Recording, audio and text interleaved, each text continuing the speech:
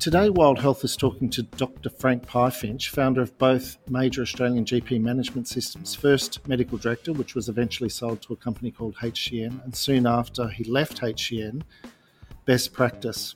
Dr. Pyfinch has now clocked up more than 34 years in the Australian medical software sector, and with his wife Lorraine runs the largest and likely most well-positioned patient management product in the country, Best Practice.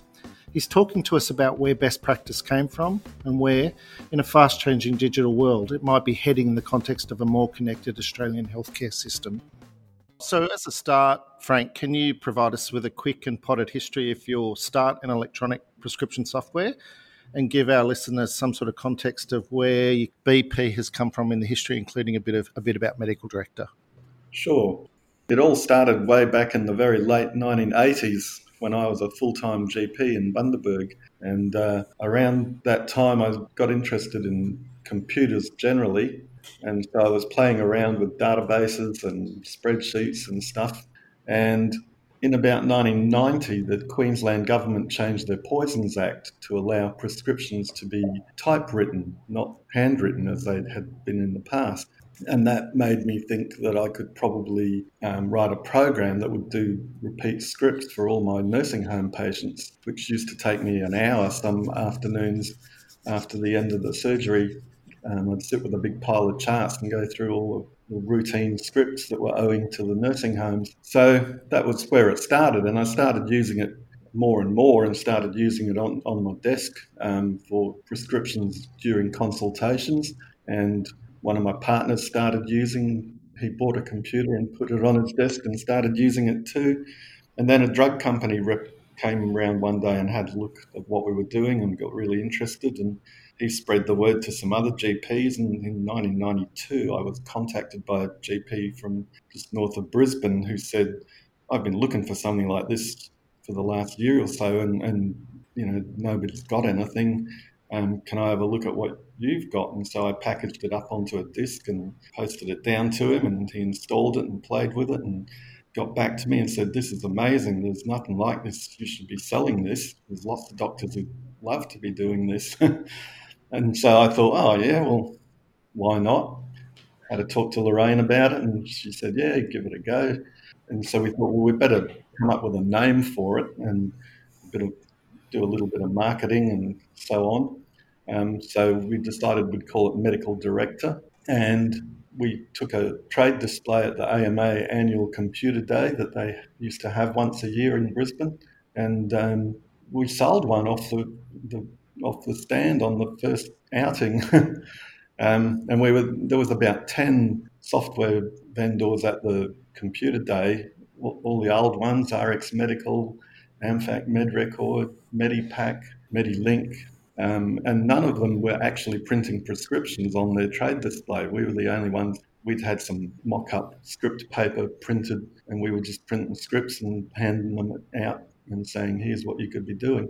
And so we sold one on the spot, and that was September 1992.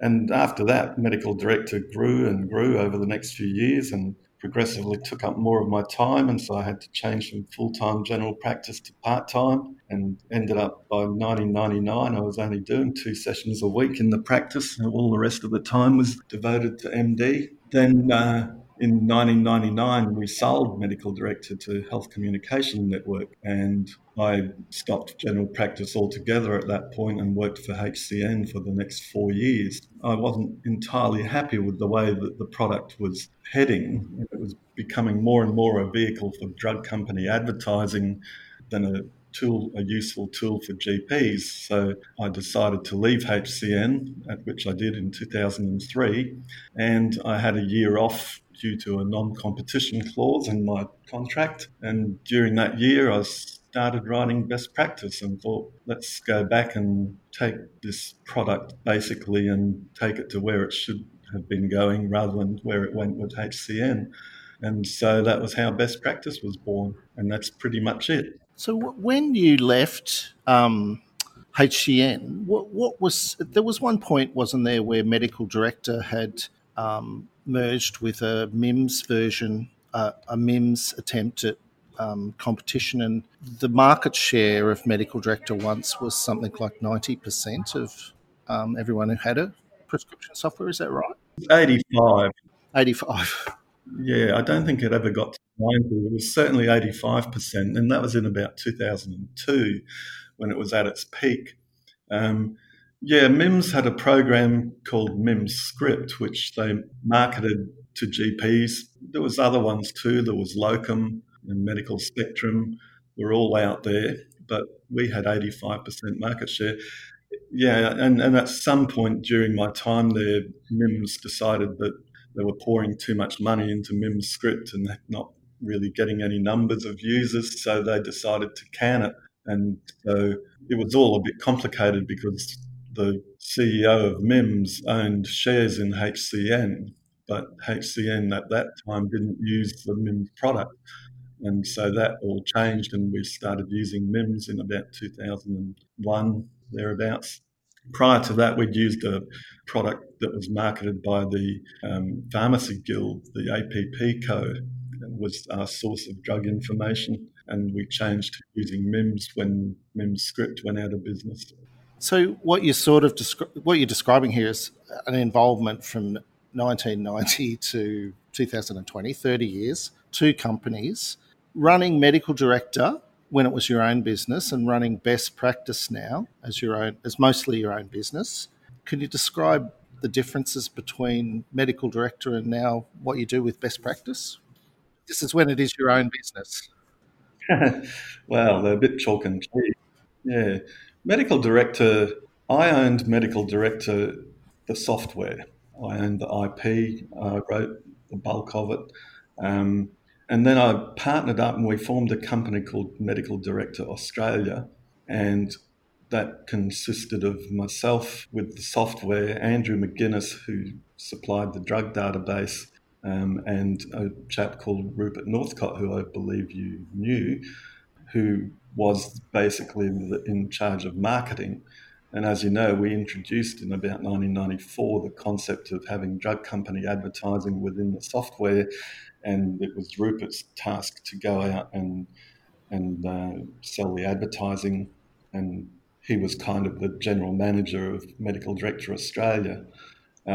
So we were very small, and the Medical Director software side, we only had, I think, 3 or 4 employees, and we had a small office in Bundaberg, and that's where all the development and support took place. So my sort of task in terms of running the company was pretty minimal, and I did most of the programming myself. So it was pretty easy. As you know, Best Practice now is we've got 165 staff working from 4 offices in 2 countries. So it's a much bigger deal, and it's obviously a lot more corporate structure. We have a series of layers of management and an executive team of 3 that do most of the day-to-day running, and then I just basically steer the ship, if you know what I mean.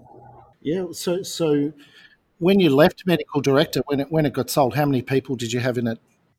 I'm trying to remember. I think when we sold to HCN, we had a little bit more than 4 or 5. I think we got up to, I think we had about 700 sites, and I think we had about 20 people in the Bundaberg office when we sold to HCN.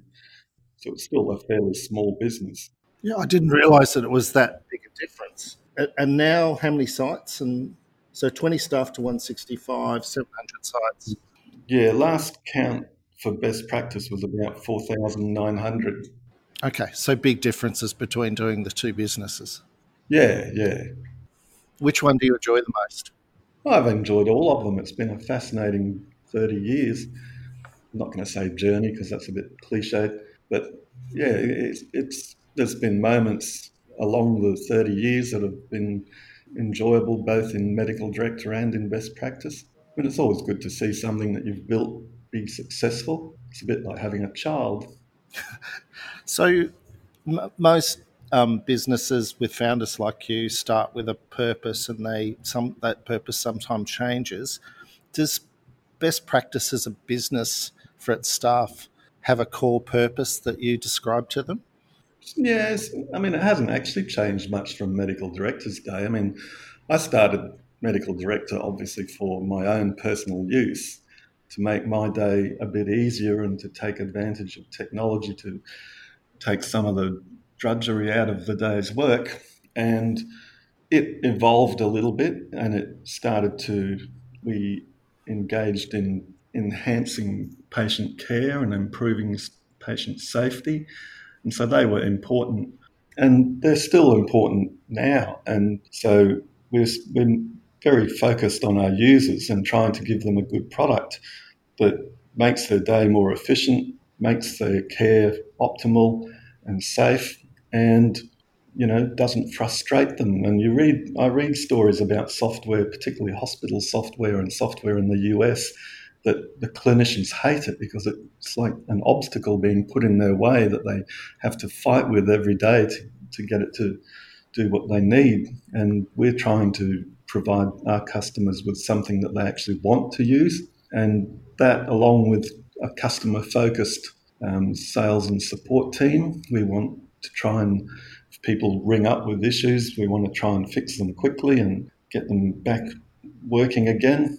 So we try to provide good customer service. That's a major focus of the team. Right. So if I'm going to jump you right forward now into the havoc of COVID-19. COVID-19 seems, from a digital health perspective, one of the things that seemed to happen was several of your big integrations. I might not have them all right, but Hot Dog Health Engine, some telehealth providers, very rapidly changed their offering to doctors in order to do things like screen for COVID and then introduce telehealth items and do things like that. And on the back of that, some of these apps, Hot Dog Health Engine, have been growing fairly rapidly in COVID-19. Are you growing? I'm not entirely convinced of that. We have heard anecdotally that a lot of practices stopped using Hot Doc and Health Engine and the like because they couldn't screen people adequately via when the appointment was being made online, especially if it was after hours. And even though people might answer a questionnaire saying they don't have any symptoms, they were still sometimes turning up with symptoms. So quite a number have told us that they've turned off online appointment booking. And telehealth, although there's a plethora of telehealth item numbers were introduced, my understanding is that 90% of it is basically just telephone based, and the actual video consults are a very small part of the telehealth that is being used. And you don't really need Hot Doc or Health Engine to do a telephone consultation. So I'm certain that they've done as well out of COVID-19 as you're suggesting, but obviously ask them about that. Has BP grown? Not in any particular way. I mean, we have a slow but steady growth that has been continuing for the last 14 years, and it's continuing to go up, but there's been no dramatic surge or change or anything. There's certainly been no fall. Yeah.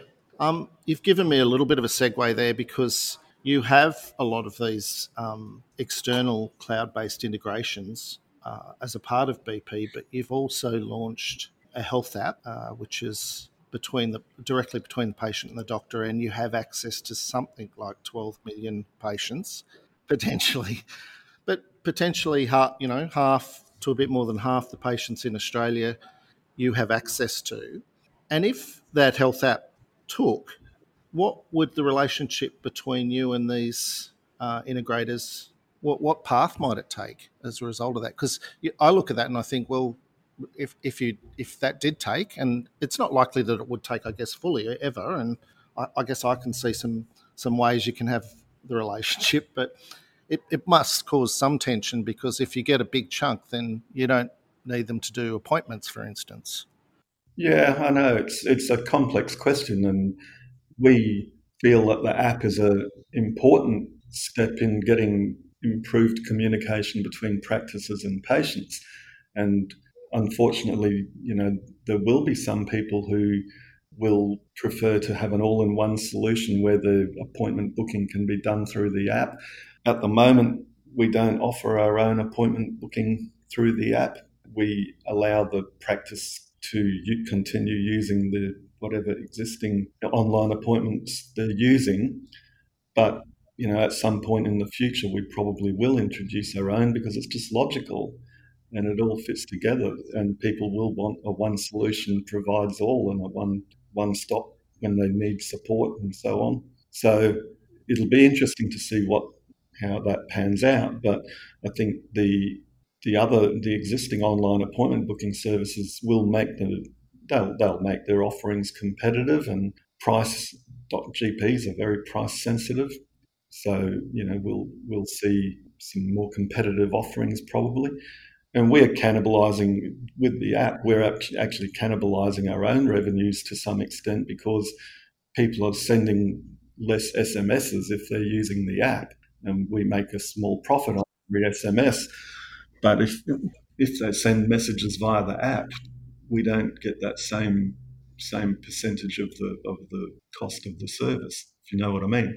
So one of the things you see about the hot docs and the health end, maybe more hot doc than Health Engine, I'm not sure, and even some of the telehealth providers, is that they have an architecture that makes them able to move really fast. And if you take a hot doc, they're just concentrating on just a few things, which sync quite neatly with medical director and best practice.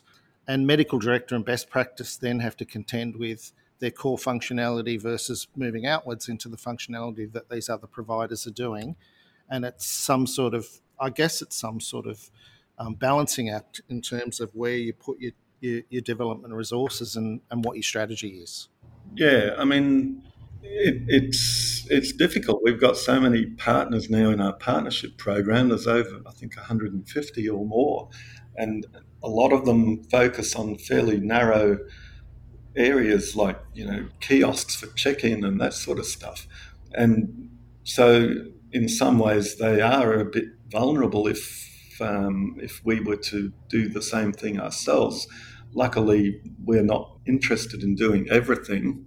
We do have core functionality, and we have as you know, a focus at the moment on moving ourselves into the cloud, and that's taking up pretty much all of our development time. So we don't really have time to be working on some of these peripheral issues. So, I think there's a market for all these people still.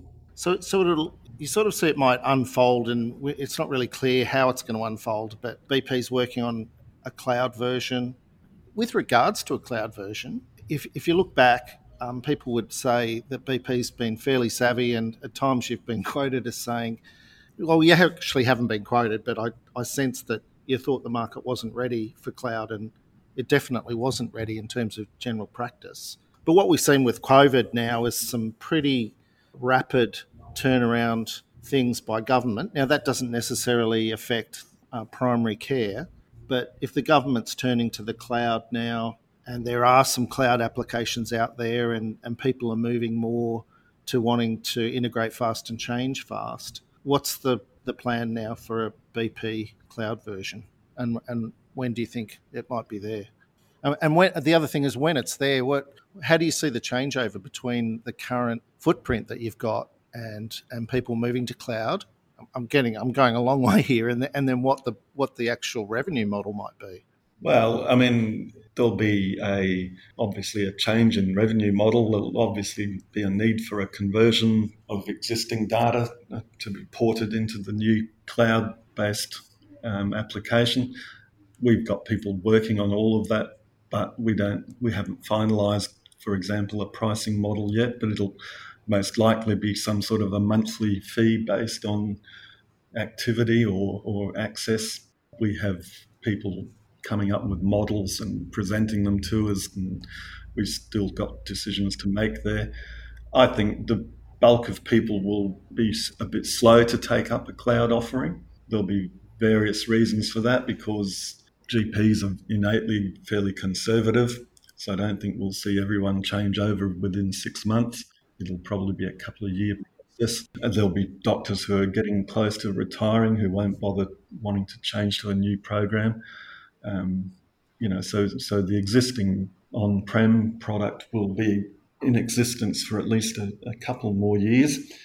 And Yeah, we'll see people progressively moving across like we have in the past with other things. People moving from MD to BP. It's been 15 years.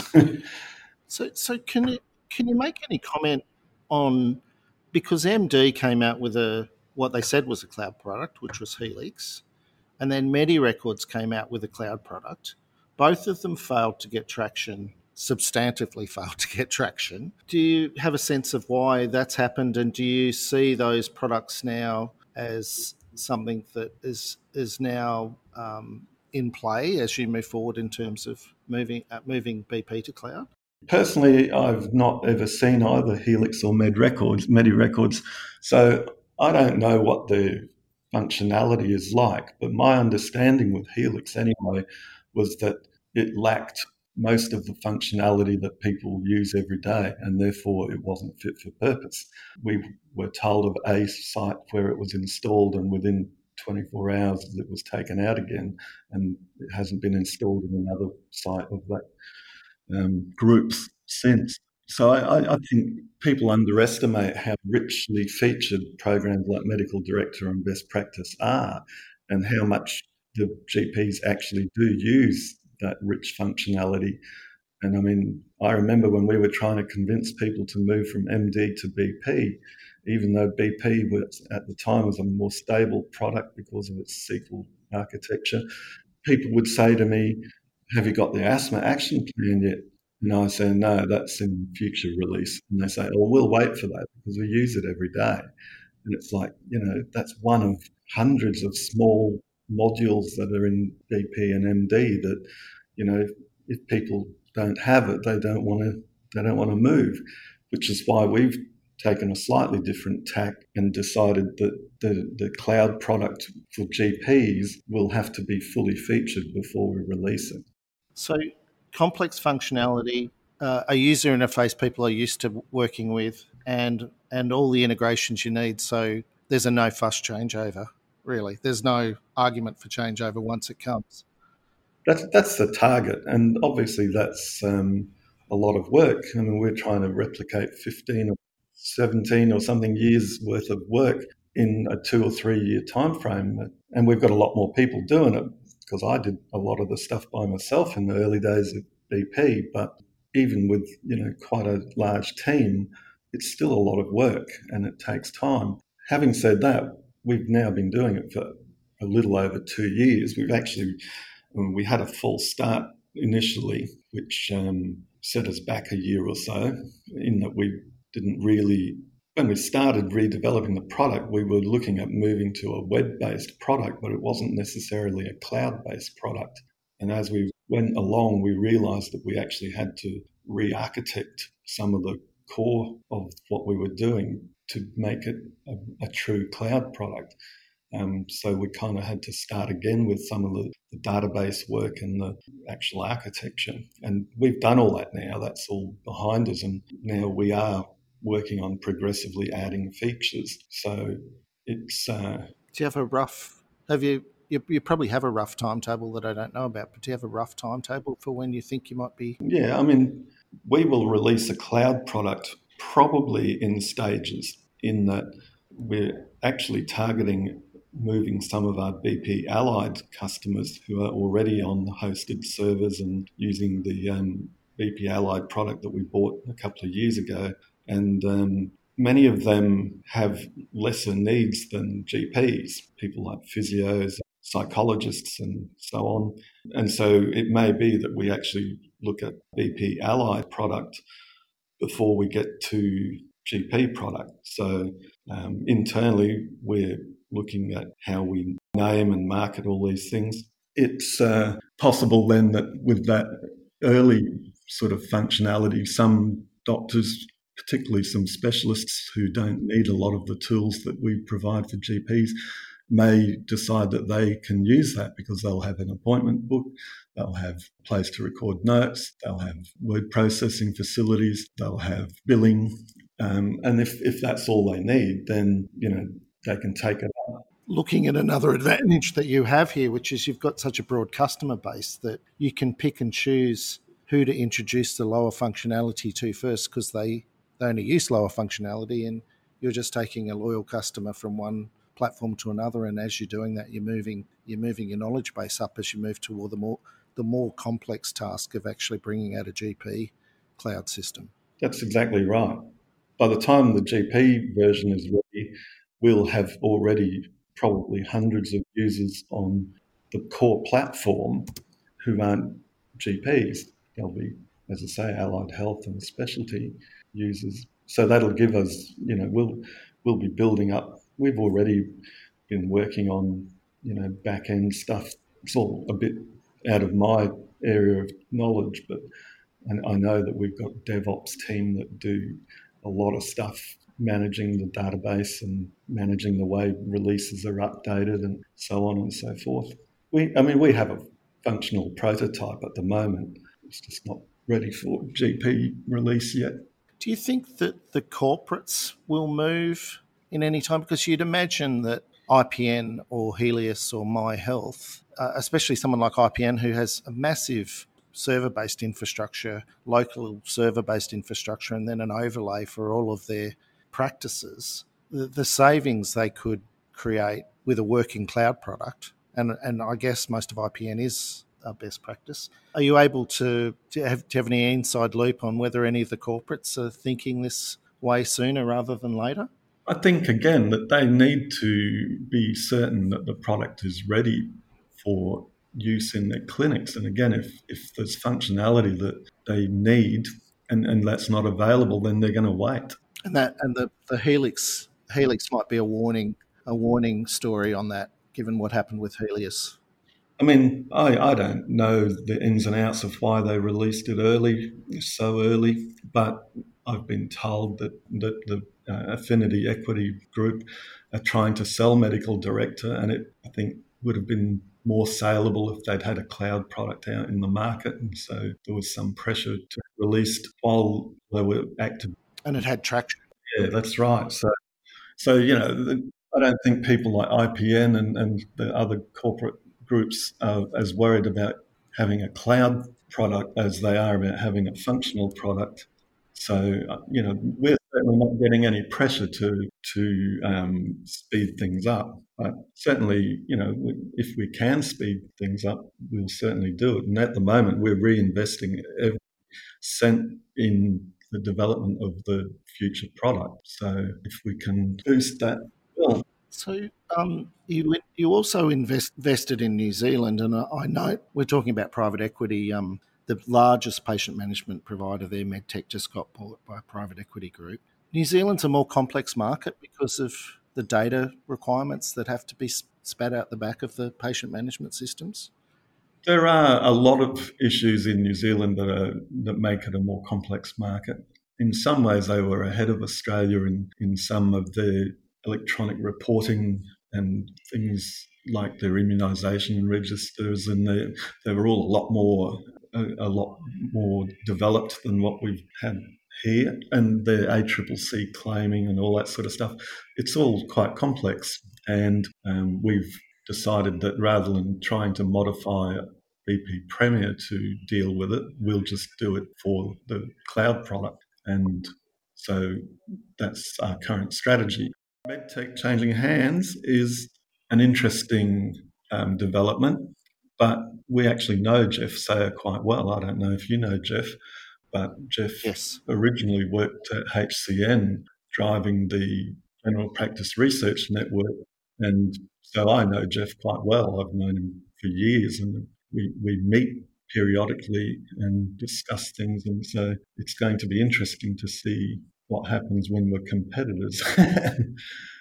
That's.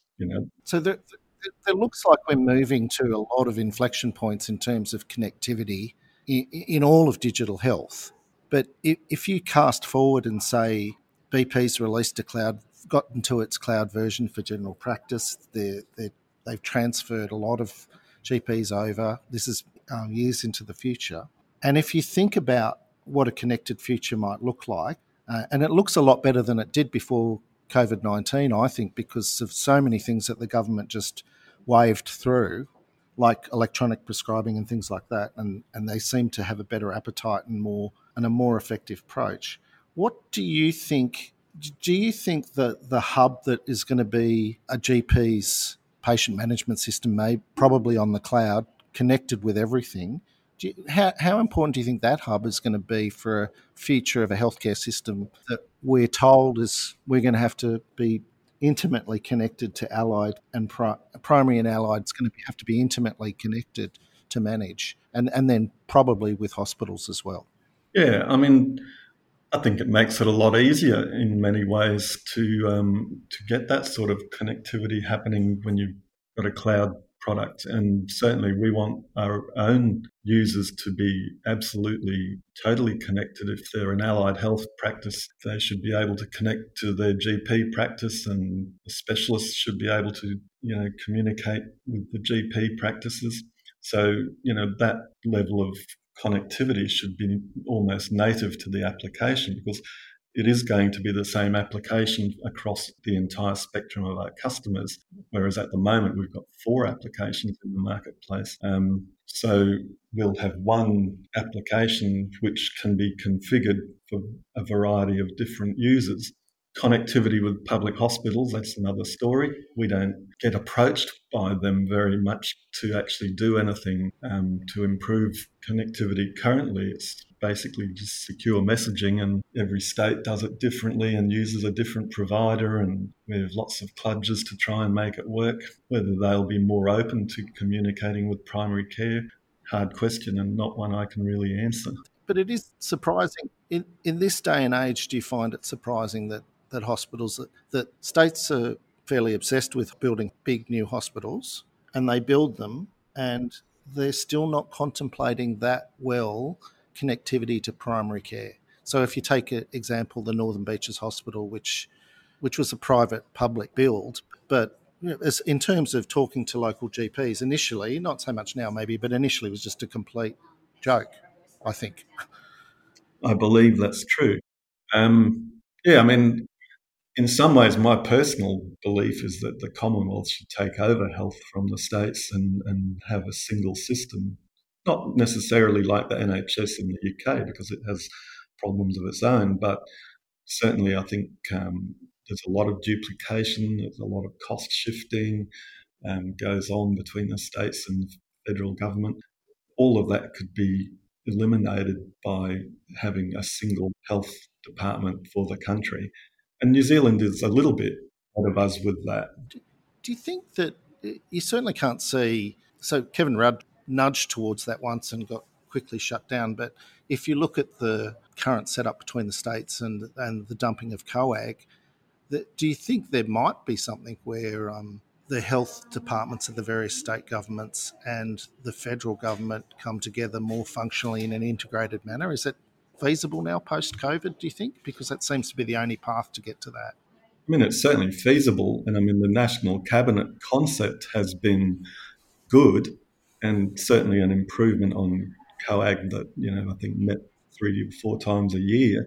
The concept of a national cabinet seems to have worked quite well for COVID, although the states still all did their own thing ultimately, but at least they all knew what each other were going to do, and they all knew what the federal government wanted them to do. So it did, I think it was a more coherent response to the pandemic than it could have been otherwise. But whether after COVID there'll be still an appetite for that is always a bit unclear. And state governments, I mean, half of them are on one side of politics and half are on the other. You're never going to get them all to agree with each other. And I've got a sad feeling that once COVID is past, they'll all just go back to their old ways. I think the only way the federal government would ever get the health departments or the states to relinquish their health departments to federal control would be with a huge sum of money. Frank, if you cast forward 10 years, what do you think the landscape's going to look like? What do you think, where do you think best practice will be in that landscape, and who will own best practice and run it? That's a really good question, and I actually don't know all the answers. In 10 years' time, I'll be 71, so I know that I won't be still working. I'll be hopefully still around. I mean, I'd like to see best practice at that point in time being, still the primary care system that is being used by GPs, and I'd like to see it sticking to its core values of quality and, making practices more efficient and easing the burden of day-to-day work for GPs. I'd like to see it all more connected and talking to other applications and state-owned hospitals, etc. And we're working towards all that sort of stuff. I'd like to see the app, being widely used and more fully integrated so that communication between practices and the patients would be seamless. It'd be good to see the app being used for telehealth and the app perhaps, app-based consultations being funded by Medicare. So there's lots of things that could happen. But as to who might own best practice, that's a really hard question. I would have thought that at some stage someone would like to take it off our hands, but we haven't had any particular offers recently. But And I'm assuming that if you do get an offer, you're going to want someone who continues to champion the core of the company, not you've had offers in the past where you just thought that's a good offer, but this isn't the right company. Yeah, that's right. We've had a few. And I mean, our experience has obviously been a bit sort of spoiled by our period at HCN, where we were unhappy with the way management took the product after we'd sold it to them. And despite things they'd pretty much pledged before the sale, things went differently afterwards. And we realised that, once you relinquish control, that's it. Someone else owns it. They can do with it what they want. So yeah, we're obviously looking out for a good suitor, I guess you'd call it. And I'm personally interested in staying until we have our GP Cloud product out and make sure that that part of the project has been achieved.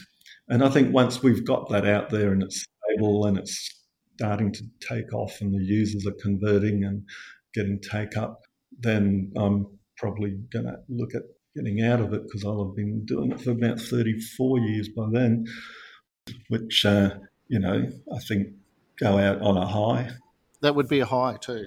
Well, Frank, as ever, it's been fascinating talking to you, and it's going to be very interesting to see what happens as best practice moves inevitably towards its cloud version and what that does to a connected healthcare system in Australia. Thanks very much for taking the time to talk to Wild Health.